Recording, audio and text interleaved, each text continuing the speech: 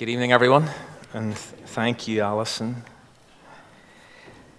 The incident that we're going to look at tonight as part of our Reveal series is really well known. It's the feeding of the 5,000. We're all familiar with it. And probably lots of you know that apart from the resurrection, this is the only miracle that appears in all four Gospels. Matthew, Mark, Luke, and John record the feeding of the 5,000. And so for that reason alone, it must be an important one. But what does this particular incident reveal about Jesus? And therefore, as Alison said at the start, what does this particular incident disclose about the Father that enables us to know him better? Well, we're going to stand together right at the start. Sorry, you're up on your feet again. For the public reading of God's Word. It's Mark chapter 6. Beginning at verse 30, and if you want to grab one of the red pew Bibles, it's page 1009, but let's stand together for the public reading of God's Word. The apostles gathered around Jesus and reported to him all that they had done and taught. Then, because so many people were coming and going, they did not even have a chance to eat, and so he said to them, "Come with me by yourselves to a quiet place and get some rest." So they went away by themselves in a boat to a solitary place. But many who saw them leaving recognized them and ran on foot from all the towns and got there ahead of them. And when Jesus landed and saw a large crowd, he had compassion on them because they were like sheep without a shepherd. And so he began teaching them many things. By this time it was late in the day, so the disciples came to him. "This is a remote place," they said, "and it's already very late. Send the people away so that they can go to the surrounding countryside and villages and buy themselves something to eat." But Jesus answered, "You give them something to eat." They said to him, that would take more than half a year's wages. Are we to go and spend that much on bread and give it to them to eat? "How many loaves do you have?" Jesus asked. "Go and see." And when they found out, they said, 5 and 2 fish. Then Jesus told them to make all the people sit down in groups on the green grass. So they sat down in groups of hundreds and 50s. Taking the 5 loaves and the 2 fish and looking up to heaven, he gave thanks and he broke the loaves. Then he gave them to his disciples to distribute to the people. He also divided the 2 fish among them all. They all ate and were satisfied. And the disciples picked up 12 basketfuls of broken pieces of bread and fish. The number of men who had eaten was 5,000. Grab a seat. Even before you get to the bit that everybody knows, the miraculous bit, there are at least 3 things that Jesus says and does that are worth noting. The story begins there in verse 30 with the disciples returning from a missions trip. 6 groups of 2 had completed their first tour of duty, where if you look at the start of this chapter, it says they went out and they preached to people and they invited people to repent. They drove out demons. They anointed people with oil and they healed the sick. Just the usual short-term team stuff. But as they get together again with Jesus and they start feeding back about how they got on, there's this constant stream of people who keep coming and going. And so they don't even get a chance to eat, never mind do a proper debrief. And Jesus recognizes their need for some time out, their need for refreshment. And so he offers them this life-restoring invitation. And it's an invitation we all still need to hear on a regular basis. Come with me by yourselves to a quiet place and get some rest. And so it says that they head off to a solitary place. This was a pattern and a priority in his own life. Jesus would serve and he would minister to people. He would spend time with them. He would help in various ways. But Jesus also built in time. He made time to be alone with his Father. And so he would get up early if necessary, and he would make his way to a place of solitude. And that rhythm in the life of Jesus, that rhythm of engagement and then retreat, of activity and then withdrawal, it marked his life on earth, certainly the last 3 years of his life. And so here is Jesus inviting his disciples to do the same. If Jesus needed it, they needed it. And I wonder how many of us need it. I wonder how many of us need to draw aside with Jesus to a quiet place for some solitary refinement. How many of us need to carve out of what are busy, busy schedules to find time to be alone with Jesus? Don't miss this invitation. Maybe even tonight, at the end of the service, you may need to go into the prayer room next door and just take 10 minutes to rest in the presence of Jesus before the start of another week. Come with me, says Jesus, by yourselves and get some rest. But although in this story that was a good idea, the planned rest didn't happen, because by the time they arrived at the solitary place, a ton of people had got there before them.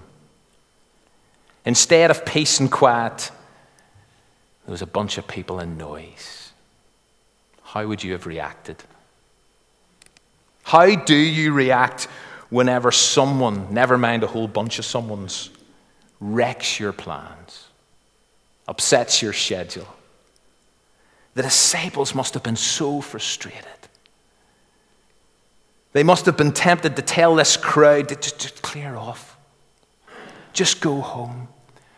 We need some downtime. And Jesus has invited us for some downtime with him. But in this moment, we get a further glimpse into the heart of Jesus. You see, his best laid plans had been turned upside down. He wanted to spend time with his friends. He wanted to hear more about their adventures.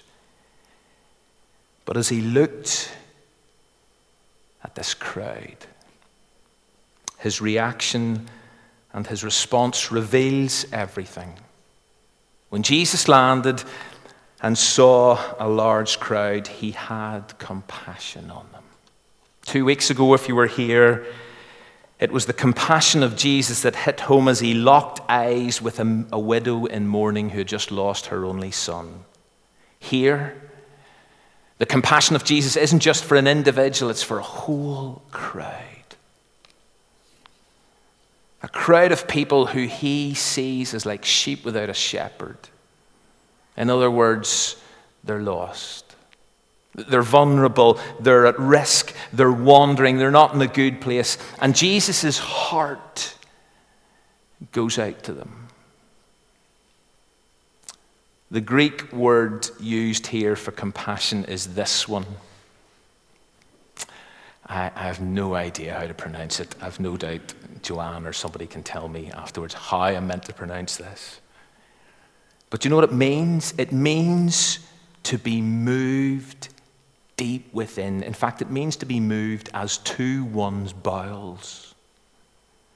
You see, Jesus didn't just feel sorry for these people. He was affected in his innermost being. This cut him up. This churned him up on the inside to the point where he wanted to help them. He wanted to do something for them. And again, as we said 2 weeks ago, the compassion of Jesus for people reveals the Father heart of God. The Lord is gracious. He is compassionate. He has compassion on all that he has made. God is not a cold, distant, disconnected deity. He's a God who sees individuals He's also a God who sees crowds and he cares. But what does Jesus do? Because compassion, if you were here 2 weeks ago, compassion is all about love in action. It's an active thing. Compassion's a verb. So what does Jesus do? We'll look at the end of verse 34.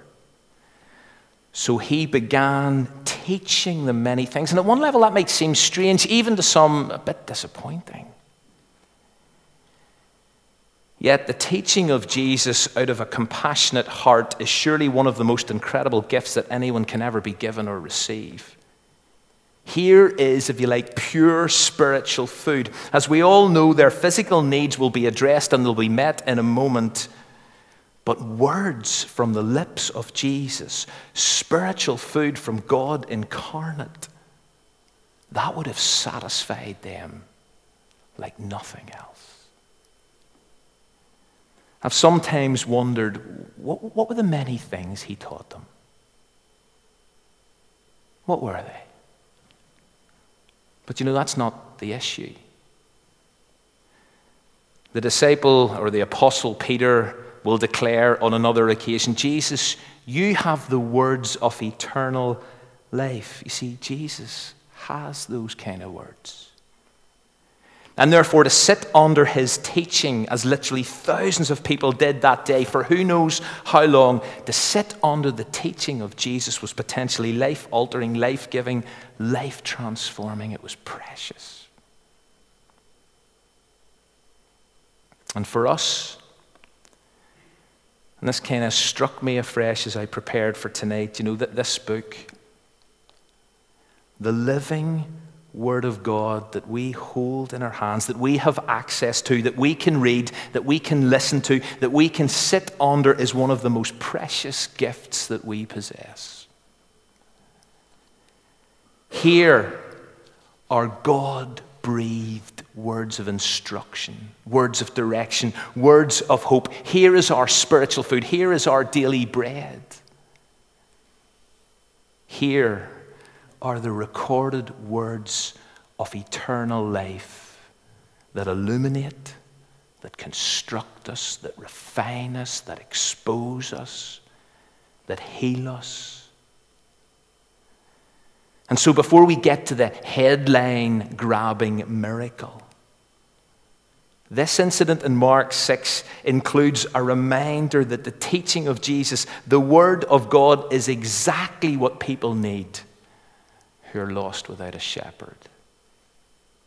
Here is a reminder of one of the most compassionate things that God can ever do for a person. Speak into their life. And it's a reminder that one of the most compassionate things you and I can ever do for anyone is speak God's words into their lives. Share God's word with those around us. And it's why the Bible will and must stay front and central here at Windsor, because communicating this is one of the most loving things I can do. It's one of the most loving things we can do as a church. We're all familiar with the feeding of the 5,000, but please don't miss this pre-detail. The first thing that Jesus did for this hungry crowd, as his heart ached within him, was feed them, but not feed them physically. It was feed them spiritually. And we've said it before, and we'll keep coming back to don't neglect Scripture. Personal reading, corporate engagement. Why? Because none of us live by bread alone, but by every word that comes from the mouth of God. And here it is to us, here it is for us, and we are vulnerable without it. So 3 things before we get to the miracle. Seek solitude with Jesus. Sense his compassion. Sit with his teaching. That's maybe all you need to hear. I'm going to end there, but let's move on. Because let's go back to the story, because it seems that this teaching session must have lasted quite a while. because it says it's late in the day and therefore it's time to eat. But being a remote place, there weren't many options available. And so the disciples say to Jesus, Jesus, will you please tell the people to go away and buy a meal for themselves in the surrounding villages? And how Jesus responded to the disciples must have been a shock. You give them something to eat. And the disciples looked around, and it's clear that they did the sums. And as they looked at this crowd of people and as they did the mental arithmetic, they worked out that it would cost over half a year's wages to pick up the tab for this meal. Did Jesus honestly expect them to spend that much even if they had it? And how were they going to bring it back? How were 12 of them going to transport enough food to feed thousands of people? And they must have wondered what was going on. Although clearly the possibility of the supernatural wasn't on their radar, which in some ways is a little strange because this is the same group of guys who's just returned from a missions trip, who've just driven out demons, who've just healed the sick. And if they can do that on their own, without Jesus, yes, in the name of Jesus, but without Jesus, then surely with Jesus, anything's possible, including being able to rustle up a meal to feed hungry people. But that's maybe unfair, and Jesus pushes them a little, and he asks them, okay, how many loaves of bread do you have? Mark, in his rendering of the story, doesn't mention anything about a kid in the lunchbox. But they tell Jesus, well, we've got 5 loaves and a couple of fish. That's it, that's all. And in the grand scheme of things, that's not a lot. I mean, it might feed the 12 of them at a push. And then Jesus instructs them to get busy, to arrange everyone into groups of 50 or 100 and to get them to sit in the grass. And I wonder as they were doing that, and this is just a pictorial piece that somebody has done to kind of give you the idea of what was going on, but can you imagine what were the disciples thinking as they go about these thousands of people and say, right, need to get you into groups of 50 and 100? Like, what were the disciples thinking? What were the people thinking? But fair play, the disciples do it. They've no clue what's going to happen next. But in obedience to Jesus, the disciples do as he says, and I'm sure there's a lesson in that alone, the importance of obeying Jesus even when it's unclear what's going on. And then the miracle happens. Jesus takes the bread and the fish and he looks to heaven. He looks towards his Father. And he gives thanks and he breaks the bread. And the image of this moment is striking. And it's no wonder that many people make connections in this moment to the scene in the upper room where Jesus takes bread and he gives thanks and he breaks it and he hands it out. But back in this remote place, Jesus hands broken bread and broken fish to his disciples, who in turn hand it round groups of people. And the incredible thing is, it just keeps coming. It just keeps giving and giving and giving. And in verse 42 it says, they all ate and were satisfied. 12 basketfuls of broken bread and fish are picked up afterwards, and 5,000 men plus women plus kids, so at least 15,000 people, it's reckoned, head home spiritually and physically fed.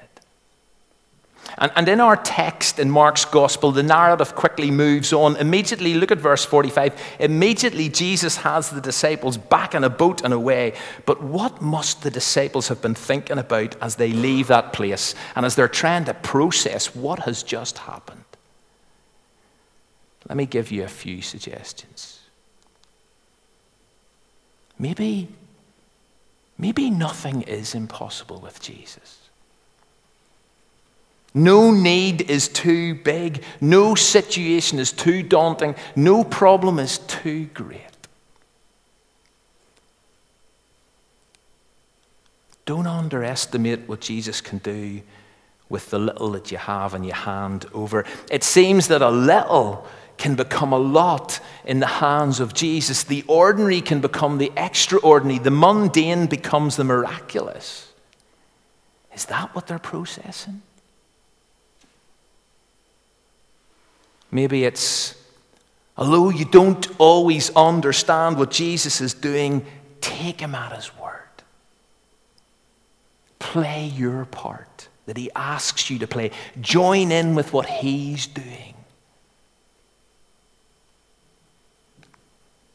Or maybe it simply proves and reveals that whenever hungry people come to Jesus, they're fed. They're satisfied, they're fulfilled in body, in mind, in soul, and not just partly satisfied, and not just reasonably fulfilled, but abundantly so. There's more than they can eat. And maybe that in itself shows that there's more available for others who weren't there that day. 12 basketfuls of more. Because you see, the compassion of Jesus just keeps extending. And all of that about Jesus reveals more to us of God, more of the true God. Nothing's impossible with God. All that you have is all that you need when it's placed in his hands. God is at work in his world. And he invites us to get busy and join in. And God is the ultimate satisfier and feeder of our souls. As I bring us to a close, and I hope there's already enough to kind of take away and mull over and chew over further, but as I close, I want to say something about the opening comment and instruction of verse 37 and its relevance to us, and it connects with something that Alison prayed, and I didn't know she was going to pray about this. You see, some people have a real problem with this story because they wonder, why did Jesus miraculously feed 5,000 plus hungry people that day who weren't going to die if they missed one meal? And yet millions of people, including children, starve to death in our world and desperately need a miracle. In yesterday's headlines, as Alison prayed, United Nations aid chief urges global action as starvation and famine loom for 20 million people across 4 countries.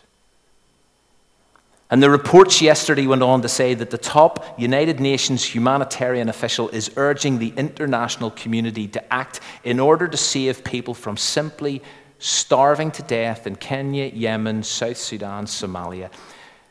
And here's the question for some people.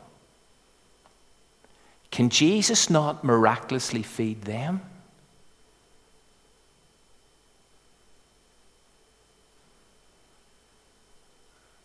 Can Jesus not miraculously feed them? And here's the answer. Here's the challenge. You give them something to eat. You see, that day in a remote place, the disciples physically couldn't, and therefore Jesus miraculously did. But here's the sobering reality. We physically can. There is enough food to go around. There's enough food to share, and therefore Jesus shouldn't have to. There's enough disposable resources available in our world to address the shocking issue of world poverty head on. The United Nations have said that it's going to require $4.4 billion by July to prevent famine in those 4 countries. That's a lot of money. But the reason they're asking for that is because it is available. It can be given if governments and leaders and people are willing to dig deep and respond. And so the words of Jesus, you give them something to eat, relates to us. And therefore this story should never be used as a criticism for Jesus or of Jesus for only miraculously feeding those thousands that day. That story was about something else. That was about what Jesus was doing in that context at that time in the lives of his disciples and in the lives of those people. But see, this instruction, this still resonates. This still applies. This still challenges. Jesus doesn't need to miraculously feed 20 million people in Kenya, Yemen, South Sudan, and Somalia because we, the international community, physically can.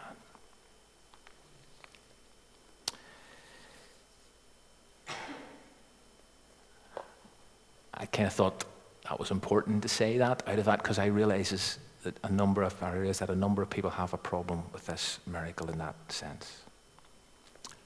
But as I bring this to a close, and we're about to sing two pieces as we close our service, but what I want to do is invite you to kind of personally respond to this story. And there may be a number of different responses, and maybe for you, the thing that you need to hear, the thing that you need to take away is just that invitation of Jesus to come with him by yourself to a quiet place and get some rest. Please do that. Please take time to retreat, whether it's for 10 minutes now, next door, or whether it's a few minutes in a solitary place every day this week, but just come away from your busyness. Spend time with Jesus this week. Maybe for others, it's kind of one of these four realities about Jesus and about God and what this story reveals about Jesus and God that you need to embrace and take on board, that nothing's impossible with God, that don't underestimate Jesus and what he can do with just a little, that we need to obey Jesus, we need to take him at his word, even though we don't always understand why he has said what he said and why he asks us to do what he asks us to do. And maybe we need to realize that there are so many hungry people out there, sheep without a shepherd, people who are lost and at risk, and if they will just come to Jesus, they can be fed. Or maybe for some, it's the simple instruction, you give them something to eat that needs a practical response from each of us tonight. And so may God help us to not only hear his life-giving word, but to do it as well. Alice.